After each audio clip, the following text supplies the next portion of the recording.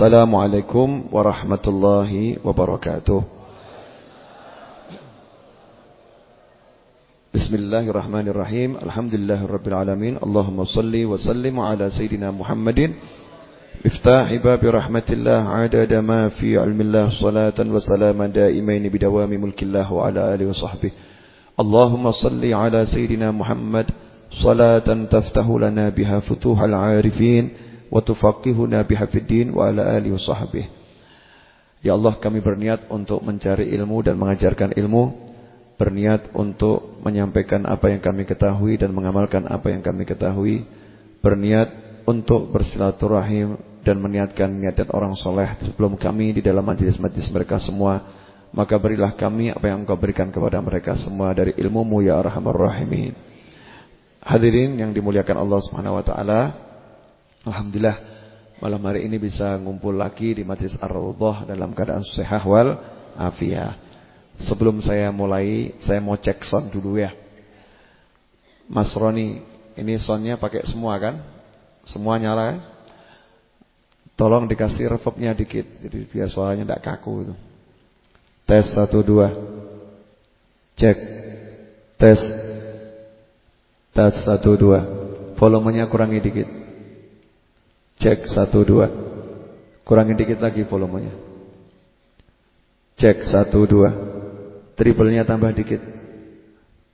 Dikit saja. Tes 1 2. Volumenya kurangi dikit lagi. Tes 1 2. Cek. Suara saya masih berat, belum los.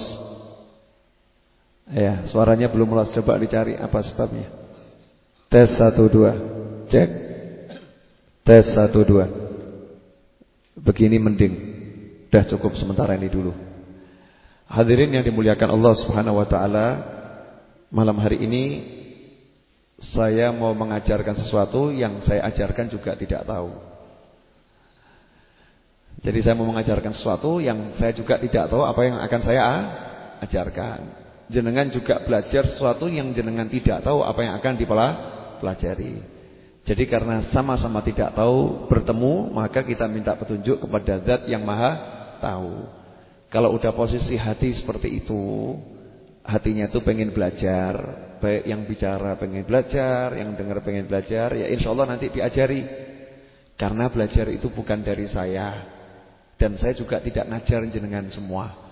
Ya, saya juga tidak ngajar jenengan, jenengan juga tidak belajar dari saya. Jangan mumet. Ya, pada hakikatnya jenengan itu minta diajari oleh Allah Subhanahu wa taala. Dan saya juga tidak ngajarin jenengan karena dalam saya ngajar sebetulnya saya lagi belajar. Saya juga minta diajari oleh Allah Subhanahu wa taala. Kalau udah ketemu tujuannya sama, maka nanti diberkati oleh Allah Subhanahu wa taala. Allah akan mengajarkan manusia apa-apa yang belum dia ketahui. Kalau kita belajar sesuatu yang sudah diketahui itu biasa. Sudah tahu dipelajari itu biasa. Nah, kita pengen dapat tambahan ilmu dari Allah apa yang belum kita ketahui, ya lewat mudzakarah, duduk bareng seperti ini nanti akan kita dapatkan tambahan-tambahan ilmu. Tapi ada syarat di situ. Yang paling utama, satu, hapuskan dulu dalam hati ini sombong, iri, dengki, benci. Yang namanya penyakit AIDS, amarah, iri, dengki, sombong itu AIDS. Itu yang menghalangi seorang untuk mendapatkan tambahan ilmu. Kalau tahu dapat tapi di hati ada rasa benci, maka ilmunya itu nggak bisa tumbuh. Jadi ilmu itu kan ibarat ditanam di hati ya, ditanam dalam hati. Kalau hatinya kotor ya nanti ilmunya jadi ilmu yang kotor. Ilmu yang kotor itu ilmu yang nggak barokah, yang nggak bawa kedamaian. Kemudian kita juga tidak bisa mengamalkannya dengan terus menerus, itu nggak bisa. Nggak buat kita ingat sama Allah Subhanahu Wa Taala. Ada orang-orang tuh yang dia bermaksiat kepada Allah tapi ingat sama Allah. Ada orang-orang yang taat tapi lupa kepada Allah Subhanahu Wa Taala. Kan aneh ya. Judulnya taat tapi lupa, yang satu maksiat kok ingat, kan aneh kan? Ya kok bisa begitu, bagaimana? Karena seringkali ada orang itu yang hatinya dia taat tapi zahirnya masih maksiat.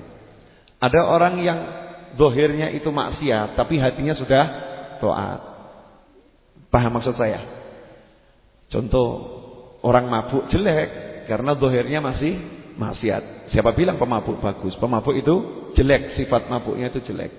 Tapi ketika pemabuk itu tidak punya rasa iri, tidak punya rasa dengki, tidak punya rasa dendam, kemudian dia tidak punya amarah kepada orang lain, dia mampu menahan amarahnya, dia suka memaafkan orang. Semua perilaku-perilaku yang ada dalam hatinya itu amal soleh. Itu amal soleh. Pemabuk yang ingat kepada Allah Subhanahu wa taala, keren ya, pemabuk ingat sama Allah itu. Kok bisa tabib? Lah ya, dia mabuk tapi ingat. Artinya mabuk sedih, ya Allah saya kok begini, ya Allah saya begini, ya Allah saya begini. Jadi dalam benaknya, pikirnya, hidupnya yang diingat Allah Subhanahu wa taala. Ini batinnya sudah bagus, zahirnya belum bagus di satu sisi. Karena enggak mungkin pemabuk rusak seluruh sisinya kan enggak, ya toh ya? Ya. Setiap manusia itu punya cacat di satu sisi, tapi punya kelebihan di sisi yang lain, seperti itu. Nah, ada orang yang zahirnya bagus, ke masjid sudah, pengajian sudah, tapi sayang batinnya masih bobrok. Banding-bandingkan orang, ngukur orang lain. Kadang kita ngukur orang lain, wah dia sama saya baik saya, oh dia itu begini, oh dia begini. Ya, yang kita gunakan untuk ngukur itu diri kita. Sedangkan yang bisa ngukur dengan adil hanya Allah Subhanahu wa taala. Kita enggak ngerti kebaikan tiang orang. Karena ada orang itu yang kadang zahirnya jelek tapi dia punya amal-amal baik yang enggak ketahuan orang lain. Enggak ketahuan orang lain, yang dilihat tinggi oleh Allah Subhanahu wa taala. Sering hati kita ini kadang jadi riya, ujub, sum'ah, sombong, takabur ada dalam hati. Lah, berarti dia dengan sholatnya dia lagi bermaksiat kepada Allah taala. Sholatnya ibadah, tapi di hatinya ada maksiat. Sombong dengan sholatnya, sombong dengan ngajinya, sombong dengan zikirnya. Sehingga amalnya haba'an manthura. Amalnya itu menjadi sia-sia, tidak ada manfaatnya. Dikatakan sia-sia bagaimana? Dapat pahala tapi habis oleh dosa sombongnya, habis oleh dosa ujubnya, habis oleh dosa irinya, habis oleh dosa dengkinya. Dikatakan dalam sebuah hadis, sesungguhnya dengki itu akan menggerogoti pahala amal kebajikan seperti api menghabiskan kayu bakar.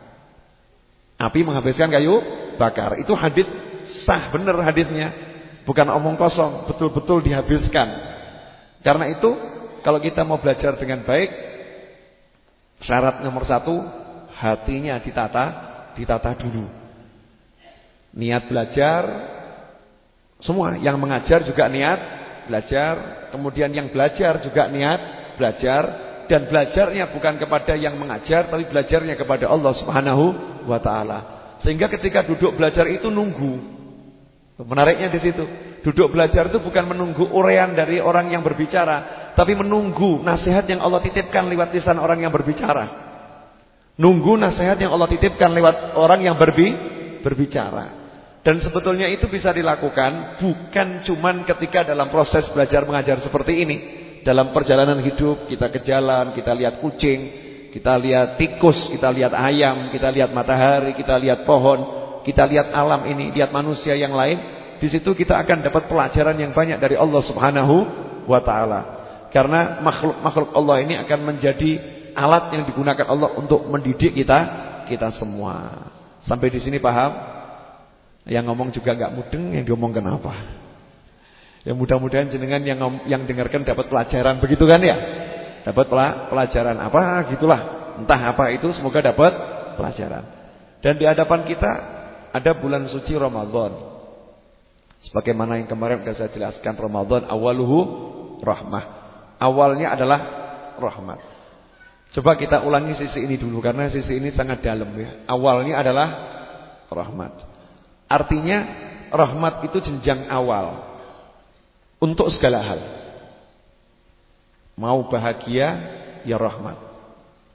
Mau sukses, ya rahmat. Mau kaya, ya rahmat. Mau dapat pahala berlimpah, ya rahmat. Mau dapat ilmu, ya rahmat. Kebalikannya jadinya gak bagus. Mau sengsara, ya jangan punya sifat rahmat.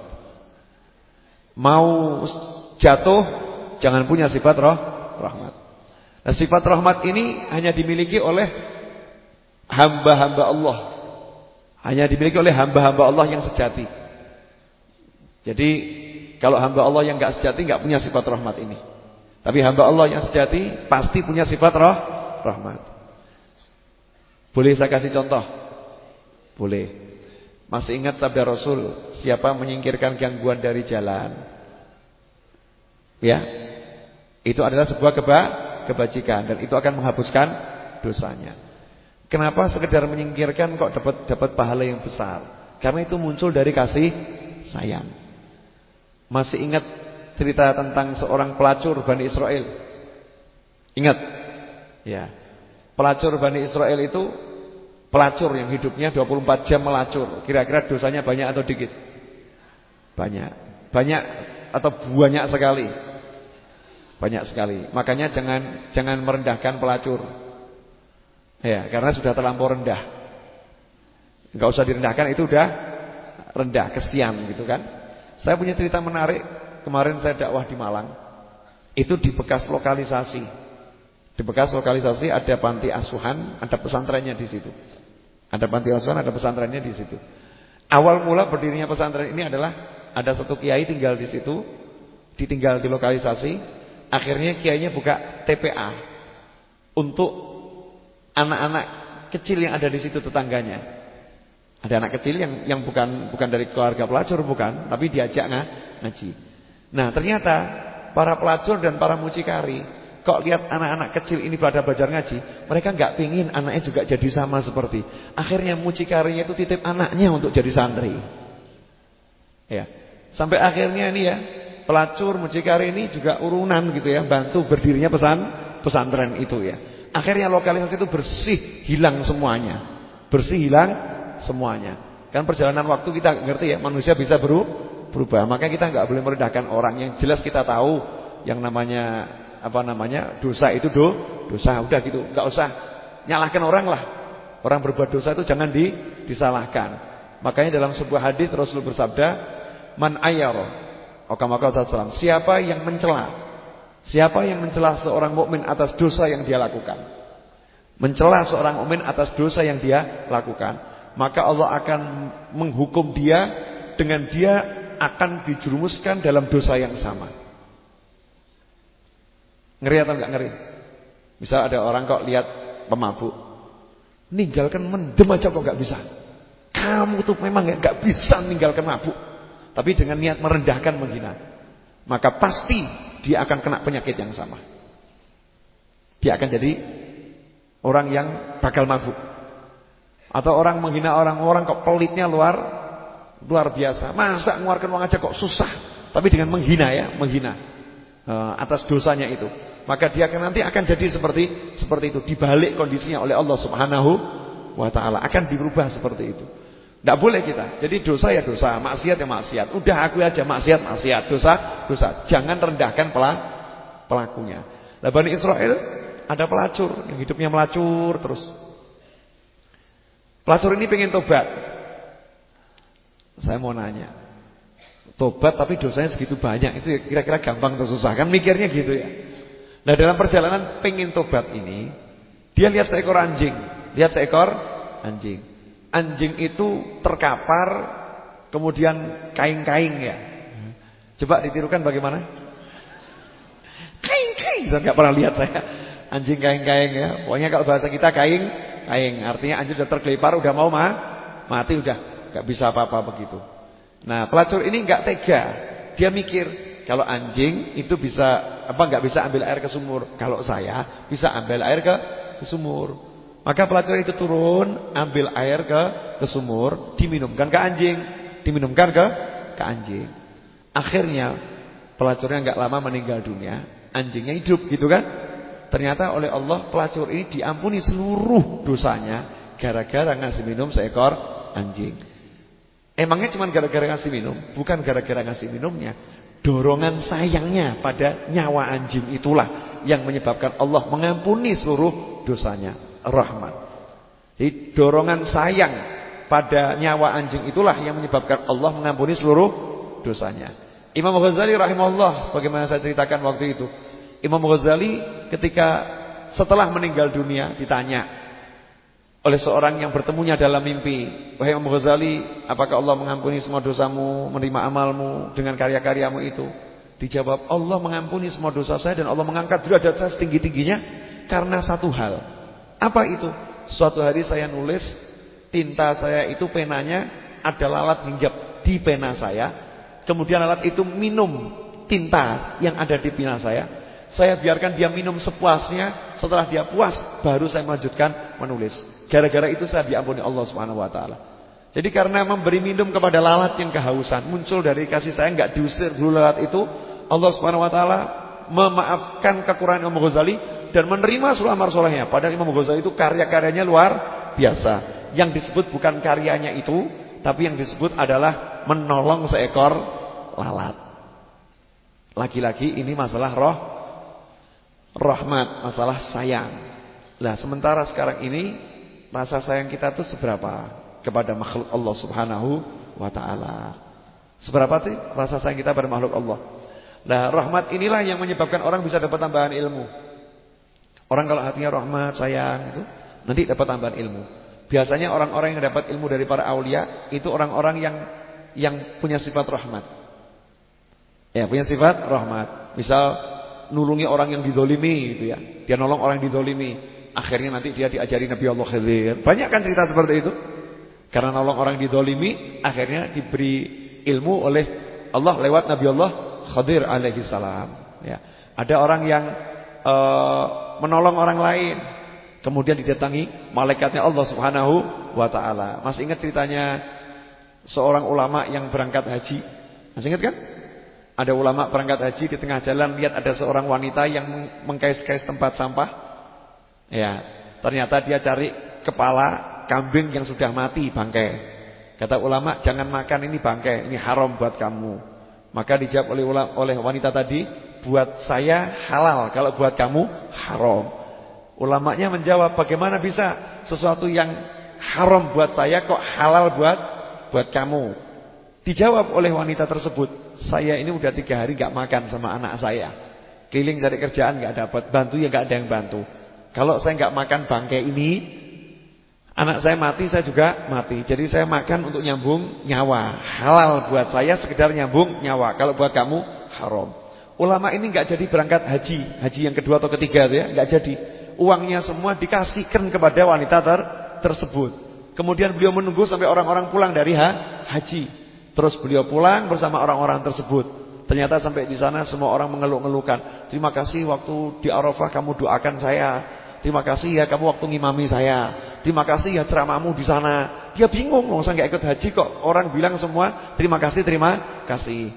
Malamnya mimpi bertemu Nabi Muhammad sallallahu alaihi wasallam. Kemudian Rasul pun bersabda kepadanya, kamu heran ya? Orang-orang mengatakan kamu ikut haji bersama mereka. Jangan heran. Karena kamu menolong wanita tersebut, Allah Ta'ala memberi satu malaikat yang menjelma dalam rupa kamu, menunaikan ibadah haji malaikat ini sampai hari kiamat dan pahalanya buat kamu. Karena apa? Karena kasih sayang. Nah, sementara kita bisa enggak punya jiwa kasih sayang? Sebelum dilanjutkan, monggo diunjukin. Sudah habis.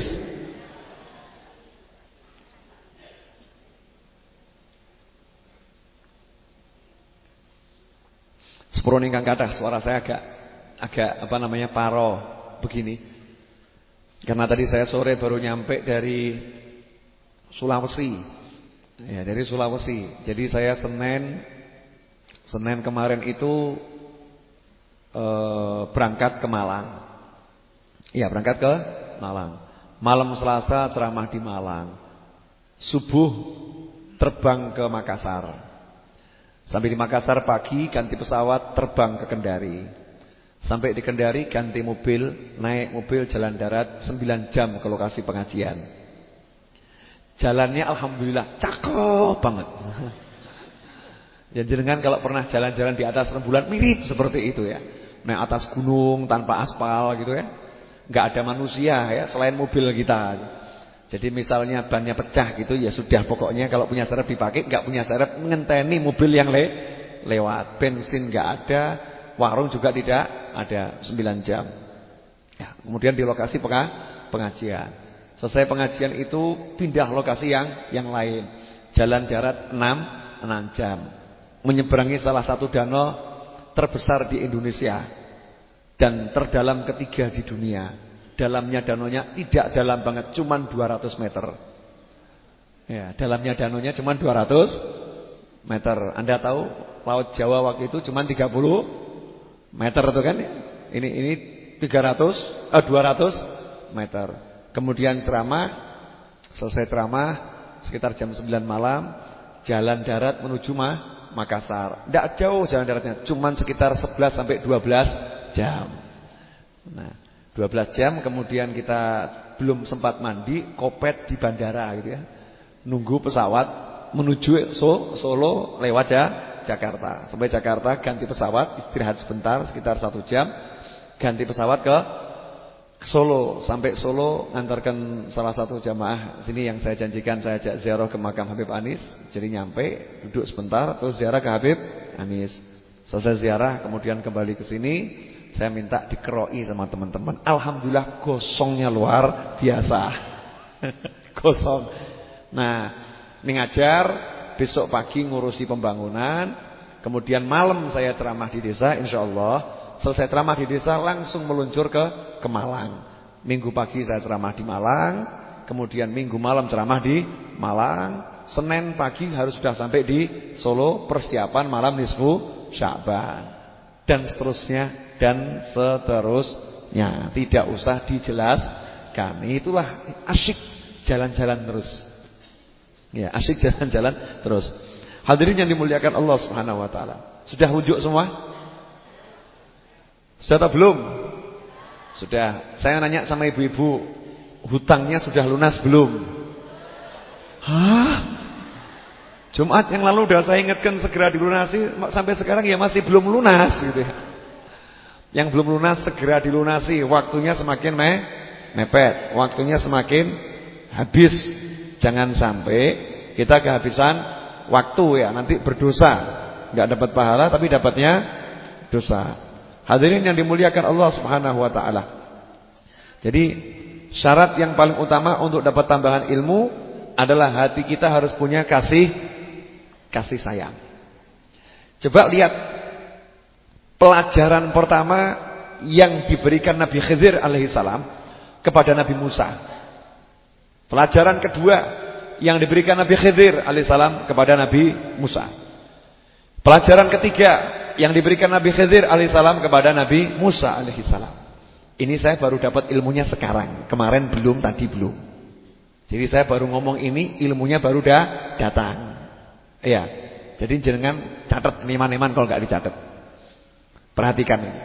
Nabi Khidir alaihissalam ketika ketemu Nabi Musa, pelajaran pertama diajak naik kapal, betul? Ya. Bagaimana perlakuan Nabi Khidir kepada kapal itu? Kapal itu tidak dibiarkan bagus, tapi kapalnya dirusak.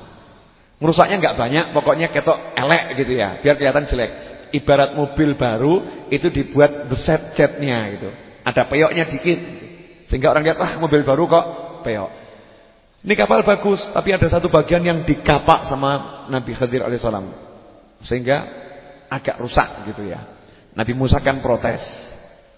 Kita ini udah naiknya gratis, tapi kenapa kok dirusak? Di sini ada pelajaran nomor 1, berarti orang yang punya kapal orang baik. Lihat Nabi Khidir dan Nabi Musa alaihissalam tidak punya uang, maka dipersilakan naik gratis. Dipersilakan naik gratis. Makanya jenengan kalau buka warung nanti kelihatan orang nggak punya duit, suruh makan gratis. Berani begitu? Berani yang kelihatan nggak punya uang gitu kan ya. Jadi anggap saja semua punya uang, kan selesai masalah. Ya, kecuali kelihatan betul orang yang mau makan kok ketokan nggak punya duit gitu ya, udah gratis saja. Nah, karena orang itu baik, orang itu jiwanya kasih sayang. Maka Nabi Khidir merusak kapalnya. Nabi Musa berpikir secara zahir yang dilihat mata beliau, penglihatan beliau, ada orang baik ngasih tumpangan gratis, kenapa kapalnya kita rusak? Betul begitu? Ya. Tapi di akhir cerita Nabi Khidir kan menjawab. Jawabannya apa? Kesian yang punya kapal ini. Kesian yang punya kapal ini karena di sono tuh di tepi laut ada raja yang sudah patroli, kalau ada kapal bagus berlabuh, langsung disita oleh kerajaan, dijadikan milik raja. Karena Nabi Khidir merasa hutang budi, maka kapal ini dirusak. Biar apa? Biar tidak disita. Sehingga perbuatannya merusak kapal ini bukanlah merusak, justru menyelamatkan. Dengan sedikit merusak, menyelamatkan sesuatu yang sangat besar. Nah, inilah pelajaran pertama, kasih sayang. Jadi Nabi Khidir mengajarkan kasih sayang. Perhatikan nih orang ini, kasih sayang. Betul kan? Ya. Kemarin mikir begitu? Kisah Nabi Khidir kita pikir begitu enggak? Belum. Pokoknya cerita begitu aja kan? Enggak berpikir itu sebagai dasarnya kasih sayang. Yang kedua, Nabi Khidir alaihissalam dan Nabi Musa kelaparan. Nabi kelaparan ya. Berarti laparnya lapar luar biasa. Bukan lapar yang biasa. Beliau berdua kelaparan. Nah, ketika kelaparan seperti itu, kalau enggak makan bisa meninggal dunia, wajib minta makan kepada orang yang punya makan. Masuk desa, dilihat desa ini orangnya punya duit. Nabi Khidir dan Nabi Musa ketok pintu, "Assalamualaikum, minta sesuatu untuk dimakan." "Tiada makanan untukmu." Ditolak. Maka jenengan kalau minta sumbangan ditolak jangan pakai gelo. Nabi aja ditolak pernah gitu ya. Ya. Dari satu pintu ke pintu yang lain ditolak. Satu desa tidak ada yang ngasih makan Nabi Musa dan Nabi Khidir alaihissalam. Makanya jenengan enggak usah gaya. Saya ini kurang apa? Salat udah salat, tapi cari rezeki kok susah. Alah mah belum seberapa itu. Nabi itu kurangnya apa? Ternyata cari makan saja susah. Tapi ya sabar dilakoni. Dalam kondisi yang seperti itu, lihat bangunan mau roboh, Nabi Khidir justru ngajak Nabi Musa untuk meluruskan bangunan itu, jangan sampai roboh. Nabi Musa protes. Ini satu kampung pelit semua, kita nggak dikasih makan, masih lapar, kok disuruh betulkan bangunan ini dan tidak ada bayaran. Ayo minta bayarannya. Maka Nabi Khidir nolak. Udah, nanti saya kasih tahu. Ini udah 2 gagal ilmu saya.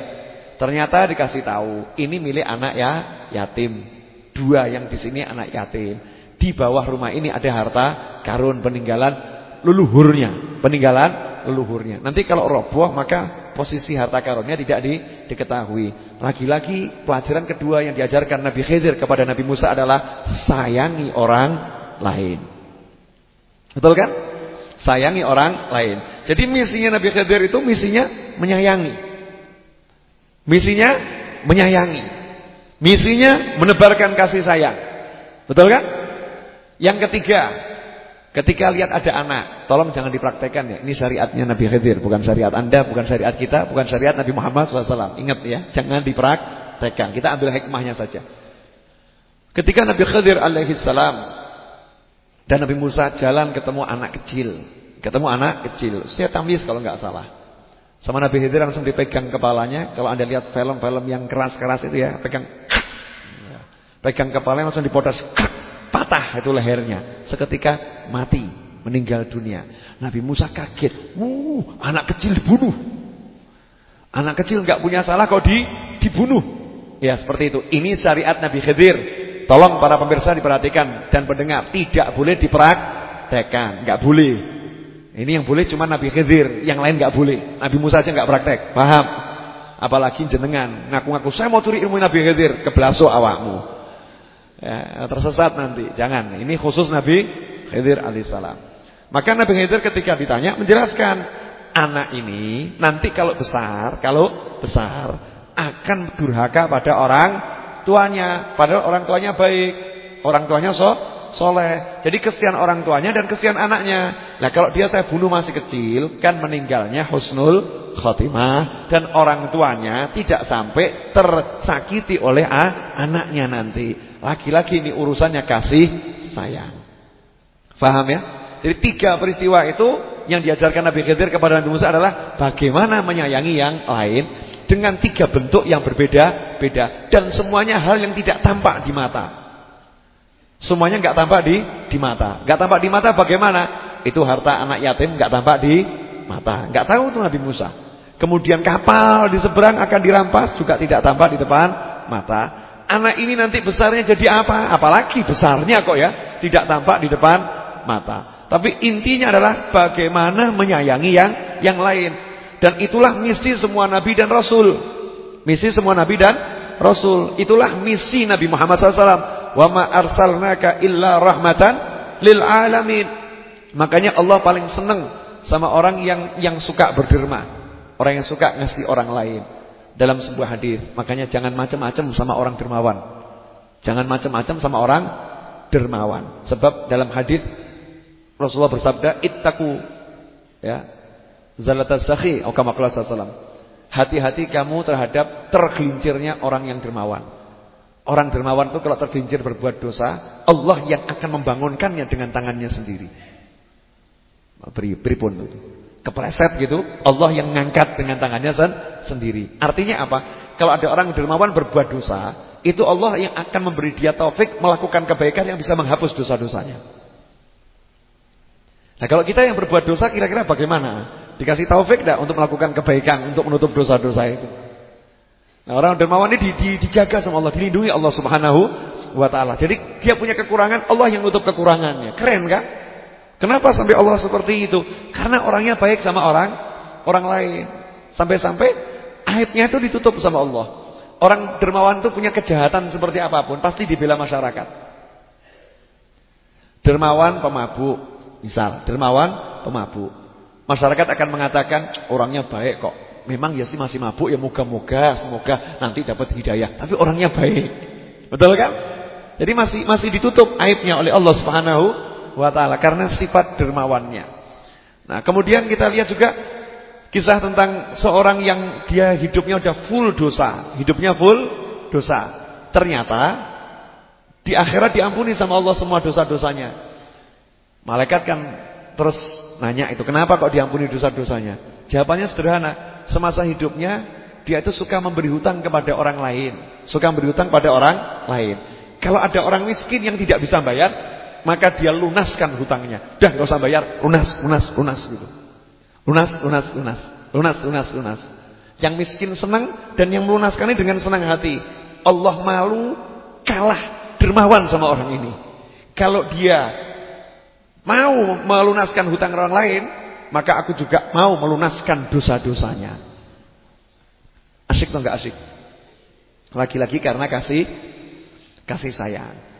Berarti jurus cari ilmu yang paling ampuh apa? Kasih sayang. Jadi kalau orang mau belajar pengen dapat diajari Nabi Khidir, diajari para wali gitu ya. Para wali ngajari kita gitu ya, dengan cara yang tidak kita pahami, tahu-tahu di hati kita ada ilmu. Ya kita belajar, tapi nanti ada ilmu yang membuat kita jadi lebih paham. Caranya bagaimana? Sayangi orang lain. Mulai dengan senyum, kan gampang atau mesem? Senyum itu mudah atau susah? Ayo, senyum mudah atau susah?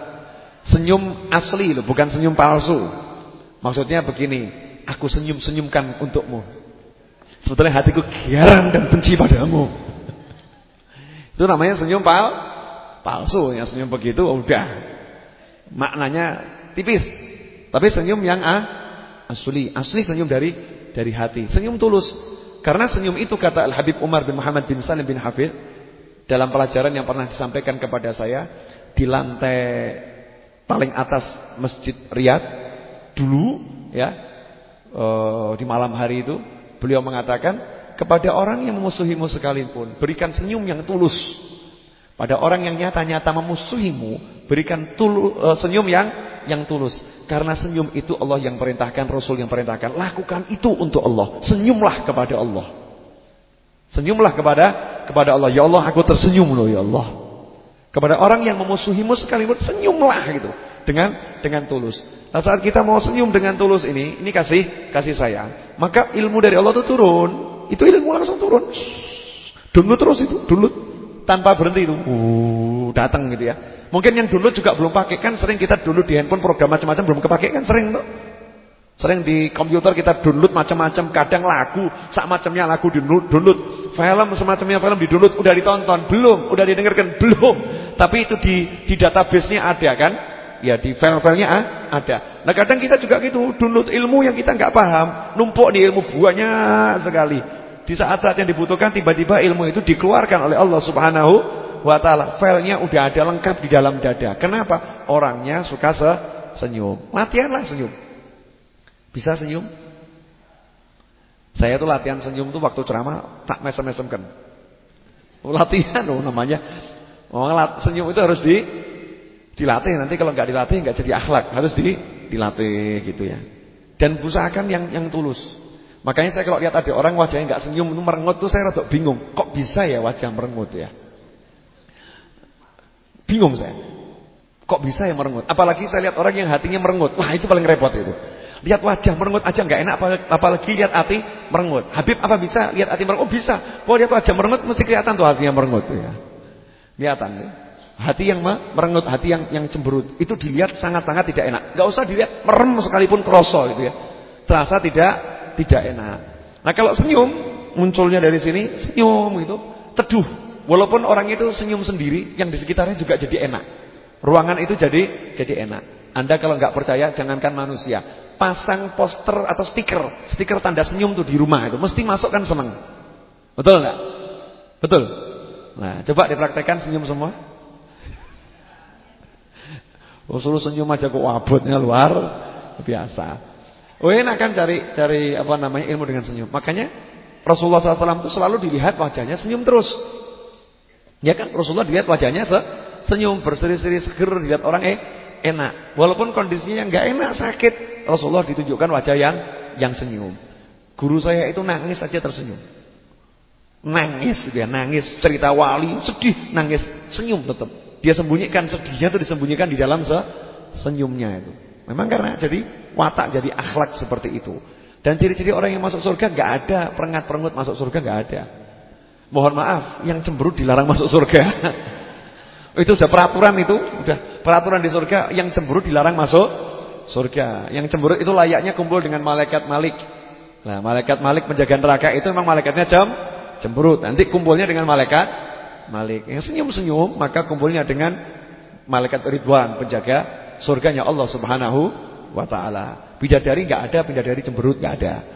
Ya. Ikhwanan ala sururin mutaqabilin. Itu wajahnya saling berhadap-hadapan tuh orang-orang di surga kan di atas kasur-kasur permadani yang indah, melihat tanpa ada iri, tanpa dengki, tanpa dendam, hatinya nyambung luar biasa. Nah, ini kalau bisa indah. Makanya ketika proses belajar mengajar antara guru dengan murid itu hatinya harus senyum. Kalau Anda ikut pengajian, datang di sini atau dengarkan dari rumah atau lihat dari televisi atau lihat dari YouTube dimanapun ya, dengarkan suara saya tapi hatinya enggak nyambung, dijamin ilmunya enggak masuk. Meskipun informasinya masuk. Mohon maaf karena yang sampai dari kata-kata saya itu cuma dikit. Dari kata-kata saya cuma sedikit. Ilmu ini bukan yang dikata-kata ini. Kalau ilmu itu yang dikata-kata, udah beli buku aja, sudah baca selesai. Ilmu itu bukan yang dikata-kata. Ilm itu minas sudur ila sudur. Ilmu itu diberikan dari hati ke hati. Sehingga kalau hatinya nggak ada cinta, nggak bisa. Anda kalau nggak cinta sama saya, nggak bisa dapat ilmu saya. Kapokmu kapan? Yang cinta sama saya bisa dapat ilmu saya. Gitu. Saya nggak cinta sama bapak-bapak, ibu-ibu, saya nggak cinta, saya nggak bisa dapat ilmunya. Sebetulnya ketika kita bertatap muka itu ada saling membagi ilmu. Karena masing-masing itu punya titipan ilmu. Gak ada orang gak ada titipan ilmunya. Ada titipan ilmu. Yang saya sampaikan di kata-kata itu cuma dikit. Tapi yang dibungkus sama kata-kata itu banyak. Lah yang bisa menerima isi bungkusan itu hanya hati yang tidak membenci saya. Hati yang tidak dengki kepada saya. Hati yang tidak iri kepada saya. Itu yang bisa membuka bungkusannya. Kalau informasinya bisa diterima oleh siapapun, yang benci, yang iri, yang dengki, terima informasinya bisa. Oh, senyum itu sedekah, bisa gitu kan, informasi. Tapi dibalik informasi itu nggak bisa. Tidak bisa. Karena syarat orang mau dapat ilmu harus merendahkan diri kepada yang memberi ilmu. Ada sedikit saja meninggikan diri, tidak akan bisa ilmu itu masuk ke dalam dadanya. Bagaimana ilmu bisa naik, gak bisa gitu ya. Ilmu maunya turun dan turun. Bukan ilmu disuruh manjat dan manjat. Ilmu gak mau rekoso, tapi kita yang harus rekoso marani ilmu. Lah biar sama-sama gak rekoso, kitanya merendahkan diri. Jadi ilmunya asik tinggal terjun, syuut, masuk. Sampai di sini paham? Contoh ya, contoh. Coba rasakan kalimat saya ini. I love you. Coba rasakan ya. Saya cinta kamu. Rasakan masing-masing lo ya. Ini saya ngomong untuk semuanya ya. Ya. Saya cinta kamu. Saya mau nanya. Kata saya cinta kamu itu kan pendek atau? Pendek. Tapi kalau kita pakai hati kita, krosonya pendek atau panjang? Panjang tuh macam-macam. Saya cinta kamu, makanya saya kasih kopi. Betul kan? Saya cinta kamu, makanya granit saya kasih yang bagus. Saya cinta kamu, makanya saya bangun 3 lantai Majlis Ar-Raudhah. Saya cinta kamu, makanya saya ngutang kemana-mana. Ya kan? Biar saya yang ngutang, yang penting saya cinta kamu. Saya cinta kamu ya. Saya cinta kamu, makanya cukup duduk manis di sini biar saya yang capek ke sana ke sini. Saya cinta kamu, makanya apa yang bisa disampaikan kepada saya, sampaikan gitu. Apa yang mau dikeluhkan, keluhkan. Saya cinta kamu artinya panjang. Tapi coba kalau orang artinya enggak nyambung, saya cinta kamu. Alah apa? Kayak cinta. Paham maksudnya? Nah, ketika hati itu ada sambungan, maka ilmu bisa masuk. Nah, itu dimulai dengan sayang.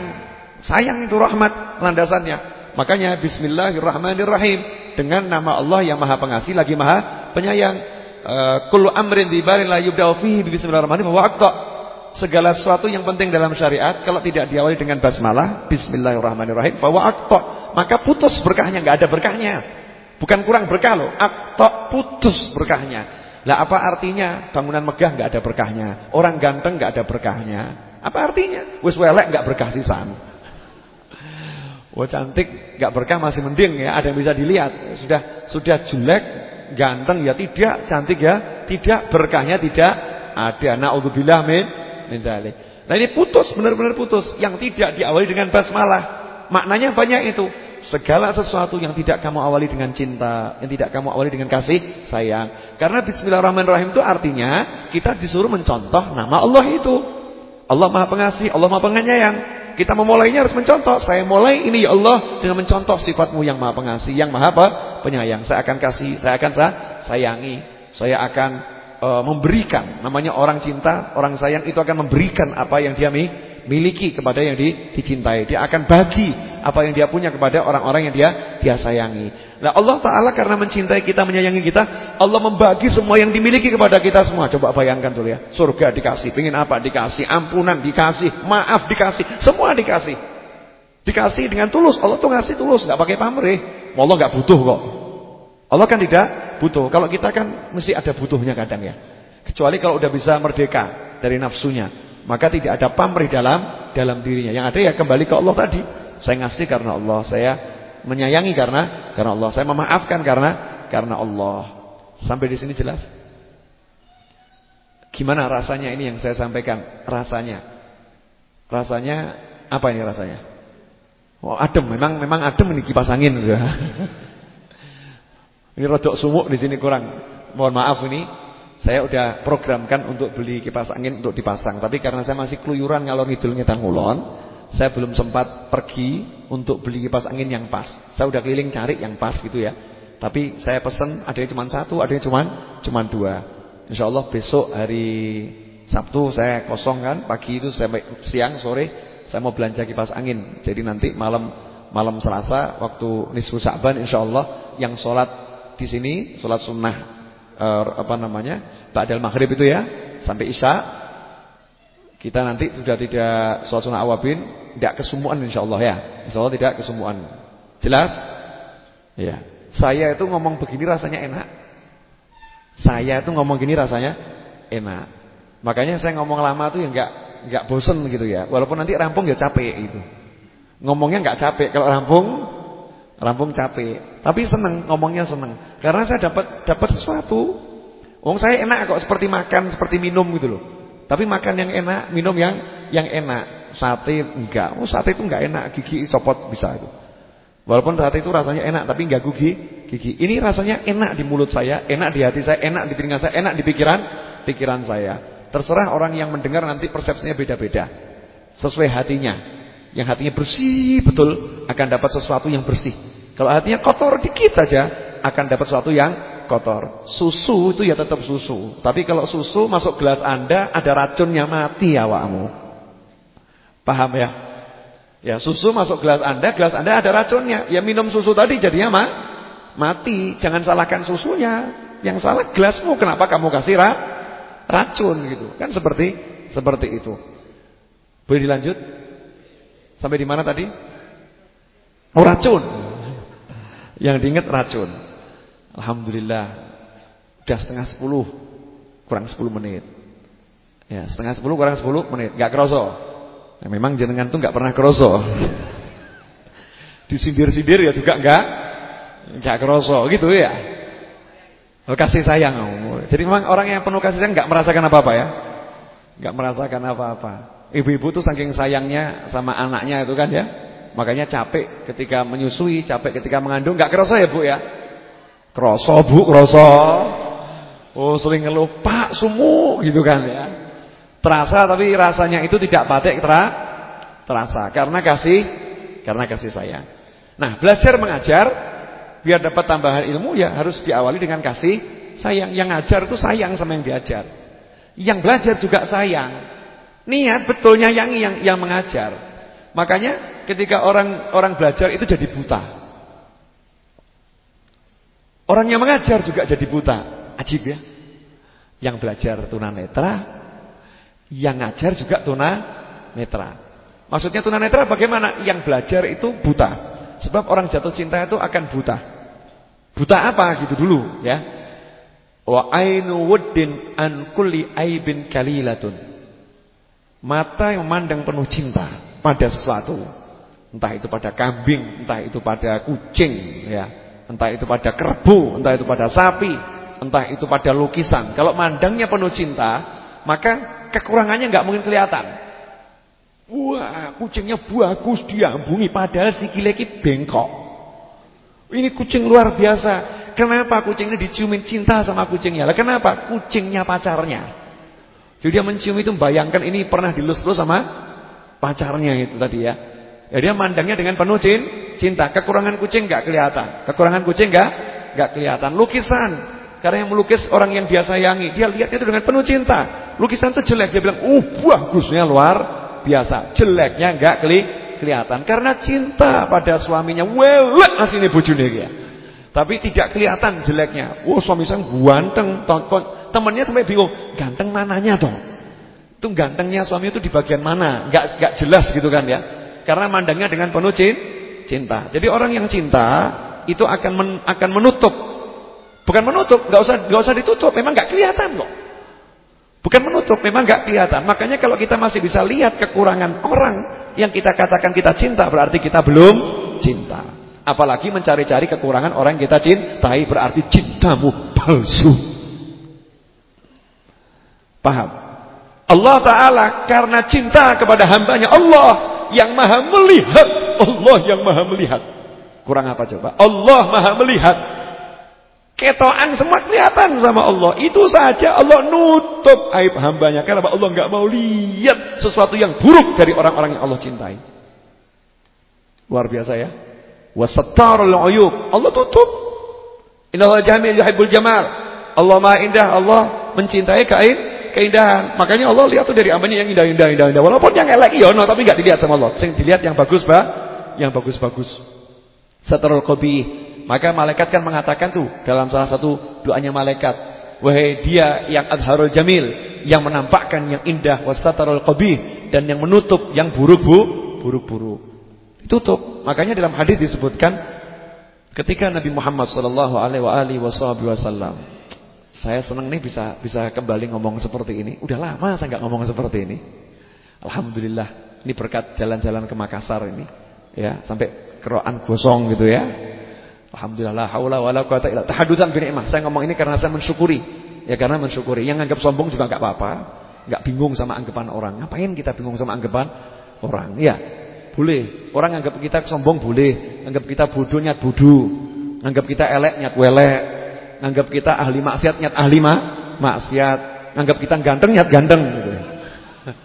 Itu terserah yang anggap gitu kan.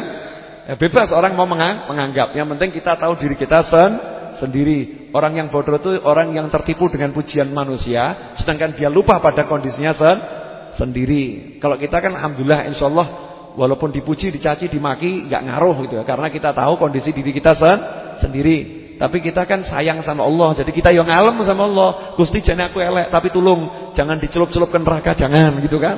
Tolong jangan dielek, walaupun elek tolong jangan elek. Seperti anak yang nakal gitu, ngomong sama bapaknya, "Pak, aku memang aku nakal, Pak, tapi tolong Pak jangan ngomong depannya orang-orang, anakku nakal, tolong jangan ngomong gitu ya Pak ya." Kan anak juga akan ngomong seperti itu. Bapaknya kan terus kasihan. Nah, kita sama Allah yang ngomong begitu, "Ya Gusti, jane saya ini nakal, elek, dosane akeh, tapi tolong jangan dielek." Kan seperti itu. Sampai di mana tadi? Hah? Kok dia elek? Sampai lupa saya. Monggo tunjuk dulu kopinya.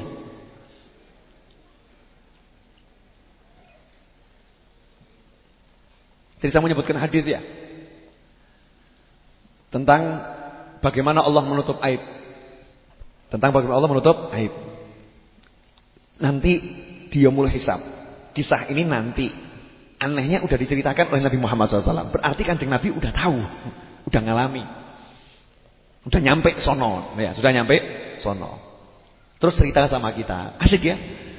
Makanya tidak ada wali nggak ngerti, itu nggak ada. Wali ini ngerti the end-nya seperti apa. Wali itu begitu.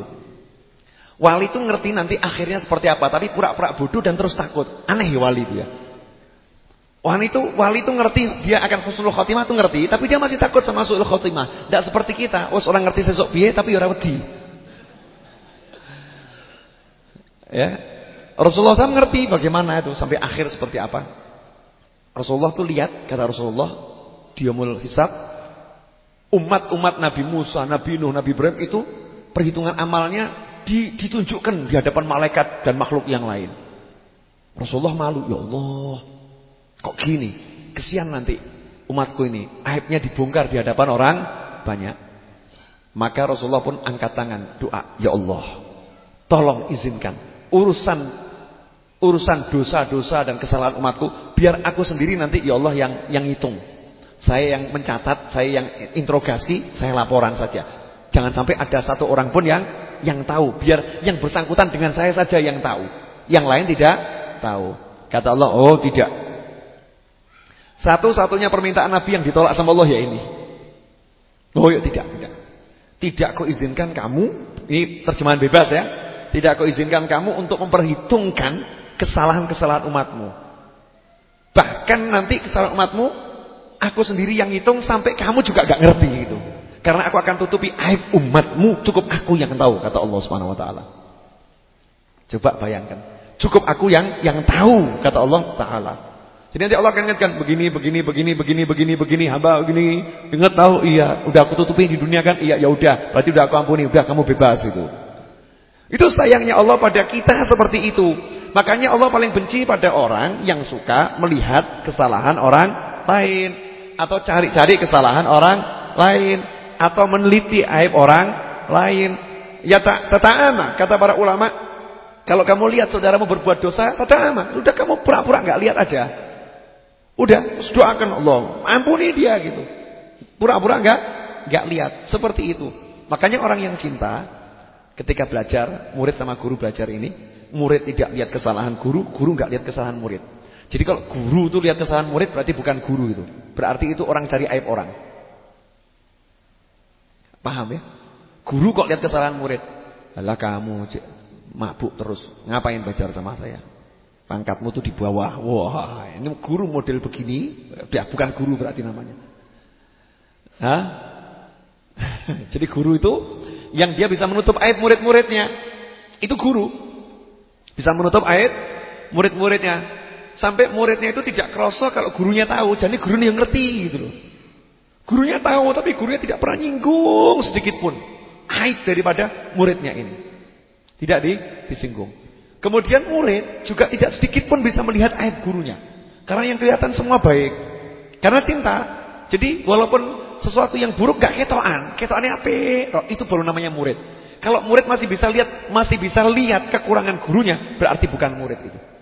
Itu murid nafsunya sendiri, bukan murid yang mencari ridhonya Allah Subhanahu wa taala. Ini kalau orang belajarnya model begitu, yang ngajar model begitu. Kira-kira proses belajar mengajarnya cantik atau enggak cantik? Cantik. Nanti yang ada akhirnya ilmu. Yang ada ilmu. Jadi sifat kemanusiaan hilang. Enggak ada manusia, yang ada ilmu. Manusia hilang semua. Manusianya hilang, yang ada ilmunya Allah Subhanahu wa ta'ala. Disitulah kesucian muncul. Al-ilm nur. Ilmu itu cahaya muncul. Sehingga hati jadi tentram semua. Yang belajar senang, yang mengajar senang. Allah ridha, malaikat juga tentram. Gelar sayapnya, doakan, ya Allah ampuni dia, ya Allah sayangi dia, ya Allah ampuni dia, ya Allah sayangi dia. Memang pantas orangnya duduk satu dengan lain tidak ada yang lihat aibnya, satu dengan lain tidak ada yang benci, satu dengan lain saling mengasihi. Noleh kanan, ya senang. Lihat temannya duduk kok kurang enak, kasih tempat, ayo duduknya yang enak. Lihat yang mau selonjor, dikasih tempat biar bisa selonjor. Lihat yang kesumuan, dikasih kipas. Lihat, itu suasana begitu kan indah. Dan itulah suasana majelisnya para aulia wassalihin. Cita-cita saya majelis Ar-Raudhah pengennya gitu. Gitu cita-cita. Ya mudah-mudahan bisa terwujud. Jadi saya lihat jenengan itu baik semua, jenengan lihat saya baik semua. Meskipun memang saya jelek gitu loh. Paham ya? Wes jane aku welek pol gitu, tapi jenengan pura-pura ora roh gitu ae. Jane ya roh gitu. Tapi enggak usah dilihat. Misal jenengan welek pol, saya juga pura-pura roh gitu. Pura-pura enggak ngerti. Kenapa? Sama-sama pengen minta ilmu dari Allah Subhanahu wa ta'ala, bukan dari saya, jangan. Rugi jenengan kalau cari ilmu dari saya, rugi. Intoknya cuma apa yang saya hafal tok, mau dapat hafalan saya. Udah beli buku saya, kemudian beli buku di Gramedia, beli buku di mana hafalno itu selesai. Bukan itu ilmu. Ilmu itu yang muncul dari hati, masuk ke dalam hati, terus membuat kita jadi asyik gitu loh. Jadi dapat sesuatu. Oh ngono yo, sayang. Kasih sayang itu seperti itu, rahmat itu seperti itu. Dan orang itu hidup di atas rahmat. Hidup di atas rahmatnya Allah Subhanahu wa ta'ala. Dan rahmatnya orang-orang lain yang kita enggak ngerti. Laula syuyukhun rukka. Kalau bukan karena orang-orang tua yang rukuk, udah azab ini turun. Berkat ada yang rukuk. Ini jadi karena sayangnya Allah sama yang rukuk, bukan sama kita-kita ini loh ya. Laula syuyukhun rukka. Kalau bukan karena orang-orang tua yang rukuk, kalau bukan karena bayi-bayi yang menyusui. Jadi karena ada bayi yang menyusui, orang tua yang rukuk, azab mau turun enggak jadi.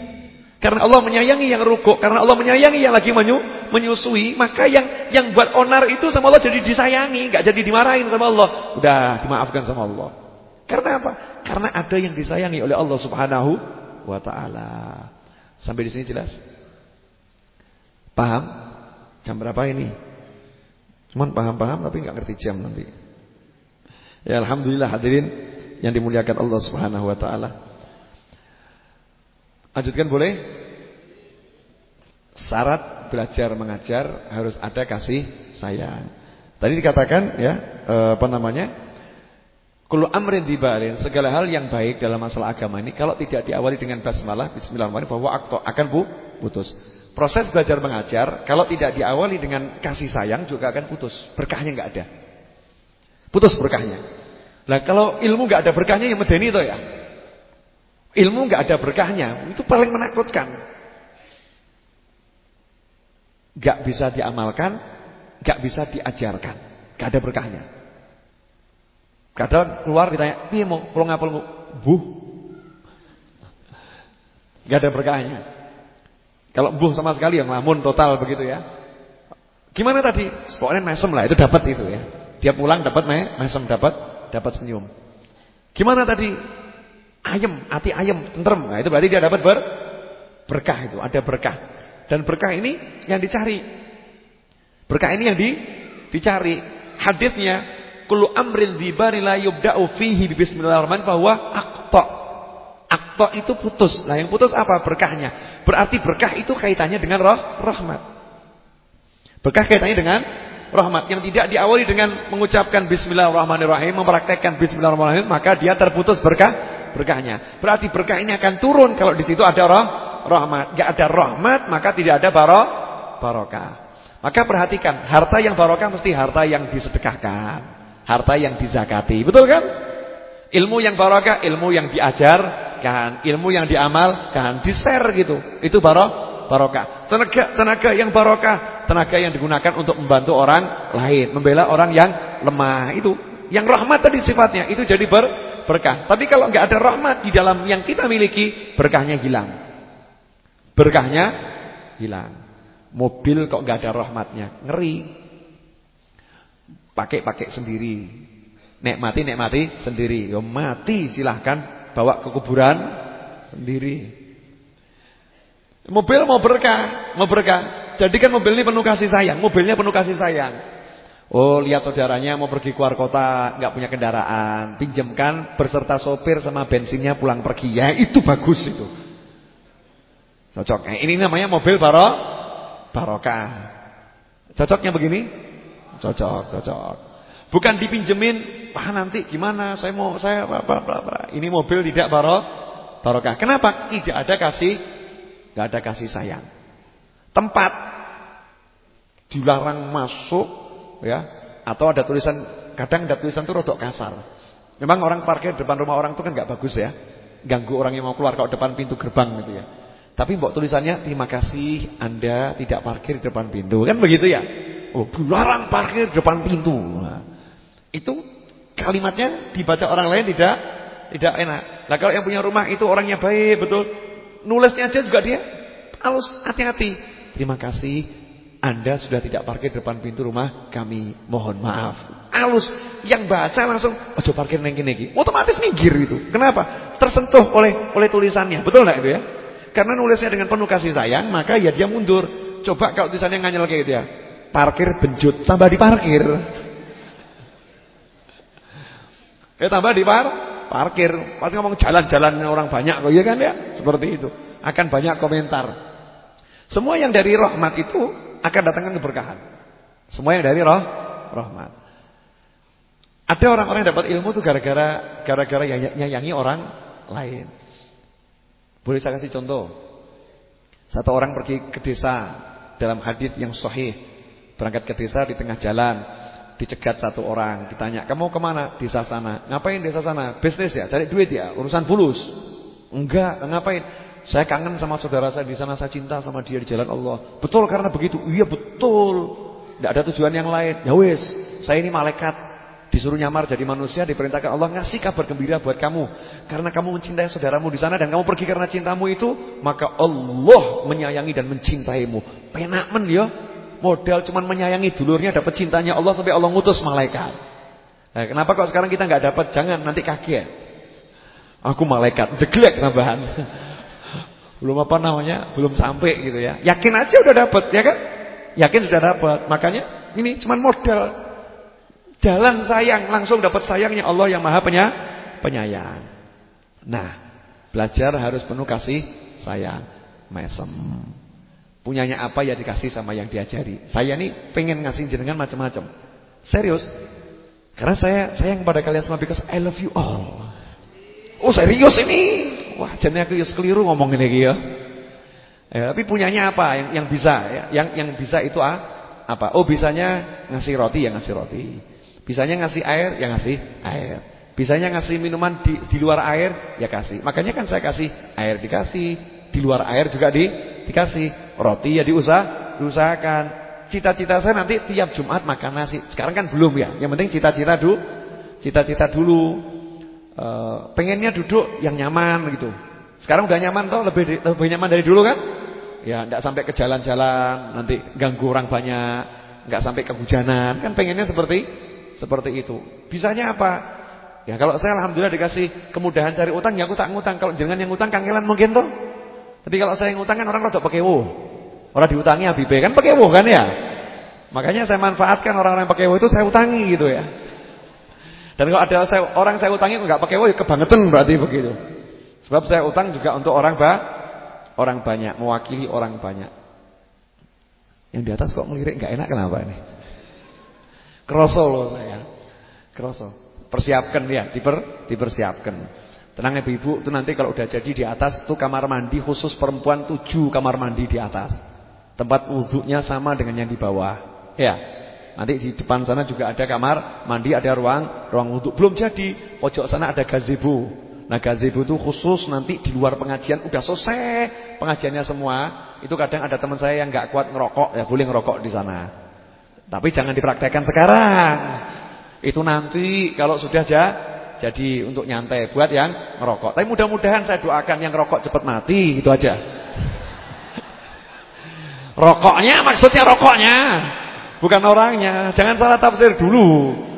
Cepat mati rokoknya. Kalau ngerokok di pojok sana cepat mati rokoknya. Saya ketemu sama Tabib Tunru. Kemarin kan kita dakwah bareng sama Tabib Jamaluddin Tunru. Tabib Jamaluddin Tunru ini yang dulu pernah saya ceritakan, yang pernah meninggal 2 hari kemudian hidup lagi itu ya. Insya Allah kalau beliau senggang akan datang ke Masjid Ar-Raudhah untuk melakukan pengobatan. Nanti tunggu saja pengumuman dari saya ya. Yang punya sakit aneh-aneh, yang enggak aneh enggak usah. Ngeluh ngono dadak diobati sudah Paramek atau Neuralgin gitu loh ya. Yang penyakitnya rada aneh, misalnya udah ke dokter berulang kali kok enggak sembuh, mungkin penyakit batu atau gula yang sangat tinggi, asam urat yang tidak terkontrol, pusing kok enggak ada obatnya, udah ke dokter tapi kok tetap vertigo, yang penyakit aneh. Mungkin bayi dari kecil kok sampai umur 7 tahun belum bisa ngomong, kan rada aneh. Yang berat-berat begitu nanti kalau udah saya umumkan silahkan dibawa ke Masjid Ar-Raudhah. Pengobatan di sini nanti lewat doa ya, lewat doa. Jenengan nanti kalau mau ngasih beliau terserah, mau Rp1.000, Rp2.000, paling saya kasih kotak amal cemplungono gitu kan ya. Terserah dikasih berapa. Enggak dikasih juga tidak jadi masalah karena beliau tidak pernah minta. Tapi Jamaluddin Tunru ini kemarin ngobrol sama saya karena beliau kan juga ngerokok gitu ya, ngerokok. Kebetulan beliau umroh, terus ditegur, muridnya ditegur. Itu siapa? Guru saya. Siapa namanya? Jamaluddin Tunru. Sampaikan sama gurunya jangan ngerokok, haram itu ngerokok. Ini ingat ya para perokok, jangan dijadikan cerita ini dalil untuk ngerokok loh ya. Saya cuma ngiyem-ngiyem matiin jenengan tok gitu. Ngiyem-ngiyem. Terus akhirnya sampaikan tuh haram untuk ngerokok sama gurunya. Oh iya, guru katanya beliau ngerokok itu haram. Oh iya, sampaikan sama beliau. Sampaikan sama beliau. Guru ini paling benci sama rokok. Paling tidak suka sama rokok. Tapi guru pernah mau mencoba gudang rokok itu mau guru bakar, dimarahin polisi. Bakar gudang rokok itu nanti ditangkap polisi, itu tindakan kriminal. Maka guru lakukan membakar gudang rokok dengan cara yang baik. Maka guru 30 tahun beli rokok 1 pak demi 1 pak, saya bakar 1 persatu. Wah ini perokok mesem semua nih, ajib niat baru gitu ya. Saya niat mau bakar gudang rokok lewat rokok 1 pak demi 1 pak gitu ya. Ini sekedar humor biar jenengan enggak pakai tegang gitu ya. Enggak pakai tegang. Ini salah satu alasan orang-orang yang rokok. Memang orang rokok itu punya 1001 alasan. Pokoknya kalau saya menganjurkan murid-murid saya usahakan berhenti merokok. Jangan sampai nanti diberhentikan oleh rokok. Karena orang rokok itu cuma 2. Tidak berhenti sendiri atau diberhentikan. Jenengan tinggal pilih yang mana. Berhenti sendiri atau diberhentikan.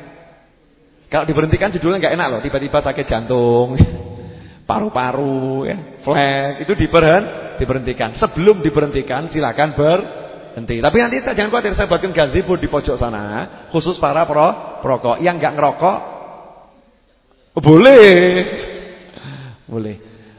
Enggak, artinya bebas Masjid Ar-Raudhah. Nanti di dalam jangan, kalau di luar silakan. Selama pengajian jangan. Nanti kalau udah selesai di luar sana silakan. Nanti itu bangunan depan itu akan saya robohkan. Depan itu akan saya robohkan. Bukan yang 3 lantai ya, yang depannya yang biasa kita ngaji saya robohkan. Itu nanti jadi halaman untuk parkir dan halaman untuk orang yang ngaji, yang mau santai-santai ngopi, ngeteh nanti di pojok sana. Biar agak jauh dari musolanya sini. Ya biar area sekitar musola ini betul-betul steril. Maksudnya seperti itu. Jadi yang ngerokok nanti pojok depan sana saja. Setuju? Oh ini pasti perokok nih yang setuju ini.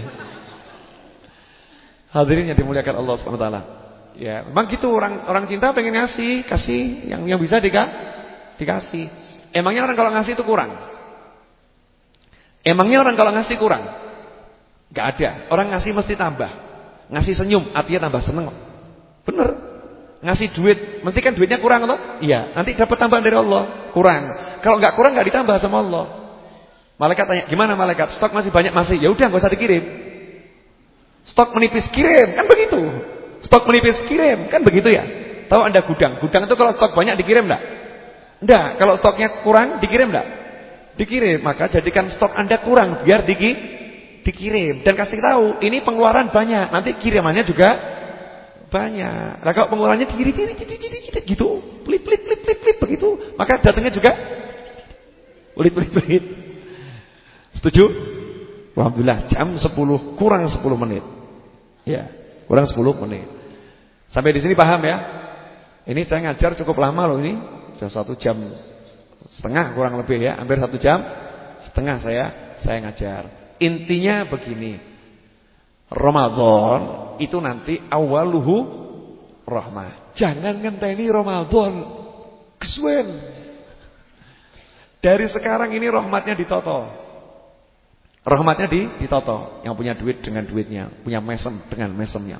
Kalau enggak punya mesem mati ya saiki. Ini bukan perintah mati, bukan. Kebangetan toh ya. Oh, Rasul bersabda tabassumuka li akhika sedekah. Atau tabassumuka fi wajhi akhika sedekah. Senyummu di wajah saudaramu itu sedekah. Maksudnya yang enggak punya duit minimal mesem. Yang punya duit mesem plus kasih duit. Itu asik ya. Monggo plek nah sama mesem ajib bukan. Nih. Merengut itu ya, yang terima juga kecut kan? Enggak enak. Dengan senyum. Ya, senyum, kasihkan rahmat. Maafkan orang lain siapapun itu. Yang benci, yang enggak benci, yang anyel, yang apapun lah sama kita tuh, maafkan. Buat hati enggak punya benci. Hati yang punya benci berarti hati yang tidak layak berhadapan dengan Allah Subhanahu wa taala. Enggak layak. Hati kok punya benci mau ngadep sama Allah, enggak layak. Karena Allah tuh maha indah. Jadi kok ketemu sama yang enggak indah enggak mau Allah ya. Enggak mau. Boleh saya nanya? Misal ini cermin ya. Cermin. Kalau saya mau bercermin, cari cermin yang bersih atau cermin yang kotor? Cermin yang bersih, kan begitu ya? Nah, sekarang kalau Allah mau mengasih sesuatu pada seseorang, misal saya mau ngasih parfum. Saya mau ngasih parfum. Ini parfum mahal, harganya mahal, aromanya wangi. Saya semprotkan kepada orang yang baunya badek atau saya suruh bersihkan dulu badekmu baru disemproti? Orang aromanya enggak enak, mau disemproti minyak wangi, kan sayang minyak wanginya tuh ya. Mahal-mahal dihabiskan untuk membersihkan bau yang tidak akan bersih baunya, kan begitu. Silakan kamu mandi yang bersih, nanti saya semproti parfum. Kan begitu kan? Nah, kita mau ketemu sama Allah, ngadep Allah. Kok kitanya hatinya ada benci, Allah enggak mau. Allahnya enggak mau ngadepi orang yang hatinya ada benci, enggak mau. Enggak mau. Karena orang yang ada benci itu artinya sombong. Benci sama orang lain itu kesombongan. Ya. Nanya. Apa yang buat jenengan layak benci orang? Ayo. Coba. Loh, orangnya itu menjengkelkan. Lah emangnya jenengan enggak menjengkelkan orang lain? Udahlah, sama-sama menjengkelkan, enggak usah saling menjengkelkan. Betul kan? Lah dia nipu saya, emangnya aku enggak pernah nipu orang lain? Loh, dia tanya sama diri sendiri. Jangan punya kebencian pada seorang pun. Orang yang bangun enggak punya benci, tidur enggak punya benci, itu min ahlil jannah. Bangun enggak punya benci, tidur enggak punya benci, min ahlil jannah. Dalilnya, itu pernah Rasul dalam masjid duduk sama sahabat. Rasul bersabda, sebentar lagi akan masuk seorang penghuni surga. 3 hari berturut-turut yang masuk orang yang sama. Saat dititi oleh sahabat, ternyata orang itu enggak punya amalan yang hebat. Salatnya ya biasa, puasanya ya biasa. Ternyata setelah dititi dia mengatakan, saya tidak bangun tidur dan saya tidak berpagi hari dan tidak tidur kecuali hati saya tidak punya benci pada siapapun. Hatinya enggak punya benci pada siapapun. Makanya orang yang enggak punya benci pada siapapun itu penghuni surga. Memang penghuni surga itu enggak punya benci. Kalau masih ada benci enggak boleh masuk surga. Tidak ada benci sama sekali. Sampai di sini jelas? Jelas. Berarti malam ini kita belajar apa ini? Sudah khatam? Belum. Tapi intinya udah paham. Apa pahamnya? Kasih sayang. Bisa diungkapkan dengan kata-kata? Tidak bisa diungkapkan dengan kata-kata. Hadirin yang dimuliakan Allah Subhanahu wa taala, para pemirsa dimanapun Anda berada, ya ini yang dapat saya sampaikan di malam hari ini. Sebelum saya akhiri, karena ini harus ada pengumuman toh. Masa enggak ada pengumuman? Pengumuman enggak? Boleh saya nanya? Boleh. Ini yang dari Sukoharjo coba angkat tangan. Sukoharjo. Oh, Sukoharjo. Yang dari Karanganyar. Karanganyar. Ya. Yang dari Sragen. Ya. Dari Wonogiri. Ya. Dari Klaten. Ada di atas Klaten? Tolong ibu-ibu dilihatkan. Ada di bawah ya. Boyolali. Ya, Boyolali. Ada semua ya. Mana lagi yang belum ini? Ngawi. Nah, protes nih Ngawi. Dari Ngawi, ya. Mana yang belum disebut? Solo. Lupa sama diri sendiri ya. Solo. Ternyata Solo belum banyak kan? Iya, kalau Solo banyak nggak cukup tempatnya gitu. Ya, Solonya belum banyak. Mana lagi yang belum disebut? Hah? Kalioso. Oh ya, Kalioso. Protes ibu-ibu Kalioso gitu ya. Mana lagi yang belum disebut? Sudah? Ya, yang belum disebut ya sudah, nasib berarti. Ya satu-satu saya nggak mungkin. Artinya ini Karesidenan Surakarta ada di sini. Kalau yang nonton banyak. Jadi mana-mana pada nonton. Ini di Magetan juga teman-teman di Magetan dengar. Ya, sekitar Ponorogo juga dengar, Madiun juga dengar karena ada teman di Magetan sana yang menyiarkan langsung via radio Ahlus Sunnah wal Jamaah. Jadi dengar di mana? Di mana-mana. Kemudian pendengar Radio Al Hidayah juga mendengar di mana-mana. Kemudian yang streaming YouTube itu dari mana-mana, dari Malaysia, dari Singapura. Ada yang transfer dari Malaysia ikut untuk sumbangan Masjid Ar-Raudhah. Ternyata tahunya dari YouTube gitu ya. Lihat kajian ini. Dari Singapura juga. Kemudian ada dari Hong Kong, banyak tuh TKW di Hong Kong yang pakai handphonenya mengikuti kajian ini. Dari Taiwan banyak. Artinya dari seantero dunia ikut majelis ini. Kan alhamdulillah toh ya. Oh, kita duduk nyantai di sini kok ternyata bisa menghibur banyak orang di mana-mana. Itu insyaallah ciri-ciri barokah. Yang paling bejo itu saya, cuman duduk di sini jenengan dari Sragen disuruh datang ke sini. Yang capek siapa? Hah? Sama-sama capek. Ya. Moga-moga enggak ada yang capek ya. Semua pada senang gitu kan? Nah, semoga kebersamaan ini terus nanti sampai di surga ya. Amin Allahumma amin. Nah, saya minta tolong diinformasikan. Senin besok kita akan sholat malam nisfu Sa'ban. Tapi daripada menimbulkan perkara, nanti orang nanya dalilnya mana, maka kita sholatnya sholat sunnah awabin. Sholat sunnah awabin. Sholat sunnah antara maghrib dan isya. Nanti sholat sunnah awabinnya 6 rakaat. 2 rakaat salam, 2 rakaat salam, 2 rakaat salam. Tiap rakaat yang dibaca surat Al-Ikhlas sebanyak 6 kali setelah surat Al-Fatihah. Setelah 2 rakaat sholat sunnah awabin kita akan baca Al-Fatihah dan Yasin dengan niat tertentu. Selamat 3 kali tahapan. Setelah itu nanti sholat isya berjamaah. Setelah sholat isya berjamaah sampai jam 9 nanti kita akan ditutup malam jam 9 itu doa dan zikir ya jam 9. Sebelum itu nanti ada kajian. Ada kajian, saya akan menyampaikan apa yang bisa saya sampaikan. Sekaligus syukuran. Tepat setahun yang lalu itu kan peletakan batu pertama di malam nisfu Sya'ban. Masih ingat kan malam nisfu Sya'ban? Cuman latar ini baru dibrukkan, baru dirobohkan ya. Sudah kita pakai buat sholat malam nisfu Sya'ban. Alhamdulillah setahun itu kok sudah bisa selesai. Nah, bagi yang pengen ikut andil seperti tahun yang lalu malam nisfu Sya'ban itu kan kita buat namanya apa itu? Pondasi amal ya. Jadi orang yang mau amal masukkan di kotak pondasi. Saya masih punya beberapa hutang yang pengen saya bagi sama jenengan. Yang lain enggak usah. Jadi utang yang MM-an cukup saya tanggung sendiri. Ini utang dikit, ada utang enggak banyak, biar ganjarannya roto dibagi sama semua orang ya. Ada utang besi yang harus saya selesaikan. Saya pengen nanti malam nisfu Sa'ban sudah bisa selesai. Enggak banyak kok, sekitar 130 juta. Jenengan kok itu titik gitu ya. Dikit. Karena hutang tanah ini sekitar 1 M 350 juta. Alhamdulillah bisa saya atasi bersama teman-teman saya, bisa gitu ya. Gak usah mikir, jenengan gak usah mikir. Saya mau bagi ini aja, besi itu nanti.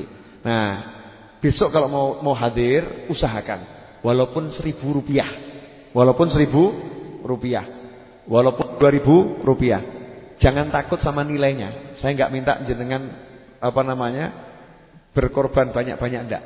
Apa yang jenengan punya walaupun Rp1.000, tapi tunjukkan kesungguhan merasa memiliki majlis ini ya. Nanti insya Allah diberkati oleh Allah Subhanahu wa taala. Siapa tahu karena kesungguhan kita nanti Allah kirimkan rezeki dari arah yang tidak terduga, justru bisa lunas sampai semuanya. Paham maksud saya? Nah, nanti hari Senin saya akan siapkan di depan sana, bukan gentong amal. Nanti saya akan siapkan sesuatu di depan sana ya. Bukan gentong amal. Gentong amalnya saya tiadakan. Tidak pakai gentong, kurang besar. Saya mau buat sesuatu yang rada menarik gitu ya di depan sana. Yang punya Rp1.000 masukkan di situ, Rp2.000 dimasukkan di situ. Nanti yang pengen transfer, ya silakan aja transfer di rekening saya. Malam itu juga hasilnya berapa akan saya umumkan. Ya, itu khusus untuk malam nisfu Sya'ban, biar pahalanya berlipat-lipat. Dulu kalau nggak salah dapat sekitar 70 juta. Waktu malam nisfu Sya'ban itu ada orang yang ngasih 10 juta, ada yang ngasih 15 juta. Pas ada orang-orang yang rezekinya longgar. Nah, kalau saya besok mau nyemplungkan berapa, wallahu a'lam. Sebab semua uang saya cemplungkan di raudhah gitu ya. Jadi tapi besok saya juga mau ambil bagian, enaknya emangnya buat kalian semua pahalanya. Jadi besok saya juga mau ikut nyemplungkan gitu ya. Saya usahakan sebanyak mungkin. Ya saya mau cari, saya cemplungkan nih saya sendiri. Walaupun semua harta saya itu untuk majelis ini, tapi saya mau ambil simbol gitu ya, ambil simbol. Kemudian kita akan doa bersama. Di malam nisfu Sya'ban itu saya akan bagikan zikir dan doa yang dibaca di majelis ini selama-lamanya insyaallah. Saya sudah ketemu polanya seperti tadi yang saya contohkan di depan itu ya. Jadi ada ya arhamar rahimin. Itu nanti dibaca, kemudian ada rebananya dikit. Setelah itu la ilaha illallah, la ilaha illallah, la ilaha illallah Muhammad Rasulullah. Berapa kali? Terus yang la ilaha illallah cepat gitu kan? Kemudian kembali lagi. Nanti ada beberapa zikir yang lain, ada sholawatnya. Setelah itu nanti kita baru pengajian. Nanti ada doa penutupnya, ada doa penutupnya. Biar majelisnya itu semakin barokah. Setuju? Nah, untuk Haji Tunru insyaallah kalau jadi datang akan saya umumkan ya, akan saya umumkan. Ada yang mau nanya? Enggak ada ya? Enggak ada. Alhamdulillah. Walaupun ada bilang enggak ada. Karena ini sudah jam 10 kurang 3 menit. Hadirin yang dimuliakan Allah Subhanahu wa taala. Malam nisfu Sya'ban itu malam yang jangan sampai kita enggak baca doa. Siapa pengen panjang umur nanti malam nisfu Sya'ban baca doa di Sya'ban minta panjang umur. Nah, biasanya yang enggak sempat ikut baca doa minta panjang umur, umurnya enggak panjang. Ya, biasanya seperti itu. Entah dibuat lupa, dibuat macam-macam ya. Biasanya umurnya enggak panjang. Biasanya. Nah, kalau jenengan pengen panjang umur, enggak usah baca itu. Kalau pengen panjang umur, baca itu. Yakin, insyaallah nanti umurnya dipanjangkan oleh Allah Subhanahu wa taala. Kemudian dulu Rasul pernah menyatakan di malam nisfu Sya'ban Allah memberikan ampunan kepada umat manusia sebanyak bulu domba yang ada di suku Kalab. Padahal suku Kalab itu adalah suku di Jazirah Arab di Mekah sana yang perkampungan peternak kambing. Bisa bayangkan misalnya Boyolali kan perkampungan peternak sapi ya. Nah, kalau Allah memberikan ampunan sebanyak bulu sapi yang ada di Boyolali, itu bisa dihitung enggak? Enggak bisa kan? Nah, di malam nisfu Sya'ban Allah memberikan ampunan sebanyak bulu kambing domba yang ada di peternakan domba suku Kalab. Artinya ampunan yang luar biasa. Maka manfaatkan betul-betul doa. Bagi teman-teman yang lihat dari luar kota kalau mau hadir di sini, saya akan sangat senang hati. Akan semakin barokah majelisnya kalau ada orang yang dari jauh. Karena orang dari jauh datang dengan cinta itu bawa malaikat. Membawa malaikat yang tadi itu loh ya, yang nyegat-nyegat di jalan itu. Ya, malaikat itu akan ikut berdatangan. Semoga ini barokah manfaat. Amin. Allahumma amin. Yang kedua pengumuman, jangan lupa Jumat depan adalah pas Maulid Simtu Duror. Dan itu untuk maulidnya, bukan untuk Jumatnya ya, untuk maulidnya, penutupan Maulid Simtu Duror untuk bulan Sya'ban. Jadi usahakan datang dan ajak saudaranya biar maulidnya besar. Kalau perlu sampai nutup jalan sana ya. Biar kita niat ngundang Kanjeng Nabi Muhammad SAW. Ajak orang gitu ya maulid. Saya usahakan maulidnya agak spesial. Saya pengen nanti yang nabuh rebana lebih banyak lagi. Ya. Kemudian nanti ada beberapa qasidah yang akan saya bagikan. Jadi biar semua iksa nyaut bareng-bareng bisa nyaut biar semarak gitu. Sholawatnya biar semarak, suasana biar khusyuk. Tolong disampaikan pada teman-teman yang lain. Yang ketiga, buku saya yang berjudul Sehari Bersama Rasul serta buku yang terbaru Berjumpa Dengan Allah, itu stok masih banyak. Jadi kalau ada yang berminat silahkan cari. Dan kalau bisa tawarkan sama teman-temannya, saudara-saudaranya, sebagai bentuk untuk ikut andil dakwah dan juga untuk ikut andil menyebarluaskan ilmu yang insya Allah bermanfaat. Terima kasih. Pengumuman di sini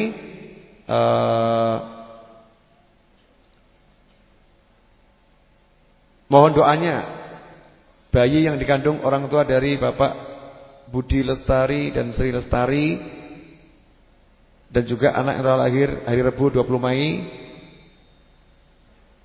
bernama Farhama Afrelia Alkito ya, atau nama yang sesuai dengan dimaksud. Semoga yang dikandung jadi bayi yang sehat dan selamat beserta ibunya, dan yang telah lahir menjadi anak yang solihah yang bisa membahagiakan kedua orang tuanya. Ini Al-Fatihah.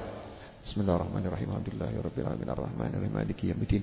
Iyyaka na'budu wa iyyaka nasta'in ihdinas siratal mustaqim siratal ladzina an'amta 'alaihim ghairil maghdubi 'alaihim waladdallin.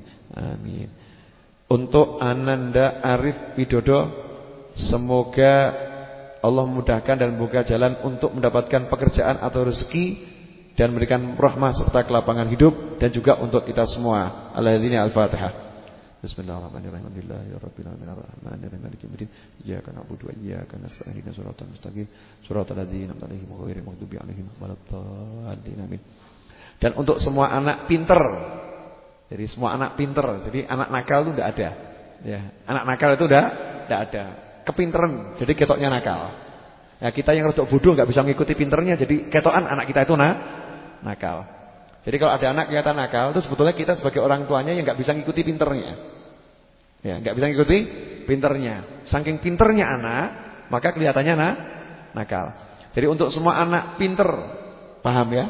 Yang rodok beling gitu loh.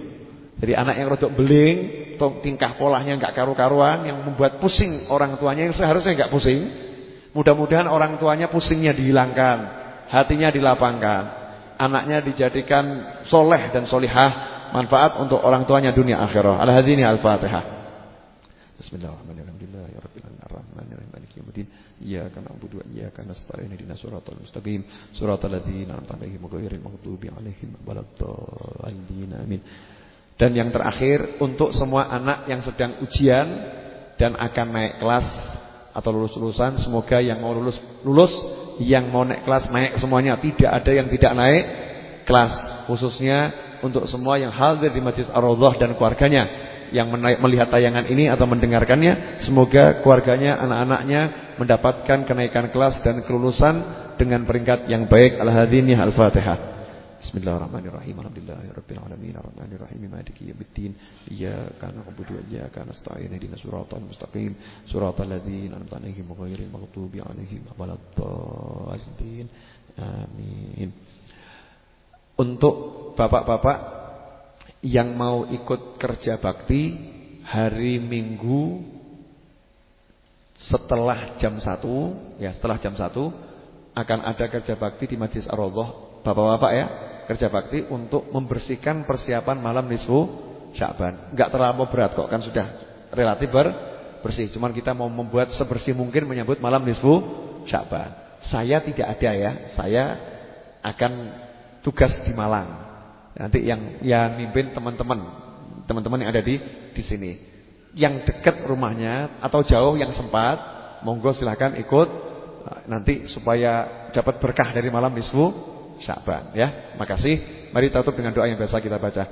Allahumma shalli wa sallim ala Sayyidina Muhammadin miftahi babi rahmatillah adada ma fi ilmillah salatan wa salaman daimaini bidawami mulkillah wa ala alihi wa sahbihi. Allahumma ij'al fi ta'atika farahi wa sururi wa fi mardatika jami'a umuri. Allahumma ya alim bihalati ومطلع على سرائري ونياتي اقضي جميع حاجاتي واغفر ذنوبي وسيئاتي وتجاوز عن خطيئاتي وزلاتي وتقبل جميع حسناتي وسامحني فيما مضى وما يأتي واكتبني في ديوان ساداتي واسلك بي سبيل نجاتي في حياتي ومماتي. Allahumma inni tami'un fi atak raghibun fi ridak mustaslimun liqadak faktubni min awliyak wasluk bi sabila hudak wa alhiqni bi asfiyak wa sallallahu ala sayyidina Muhammadin wa alihi wasallam alhamdulillahi rabbil alamin. Terima kasih, mohon maaf atas segala kekurangan saya, semoga barokah dan manfaat. Wabillahi taufiq wal hidayah. Wassalamualaikum warahmatullahi wabarakatuh.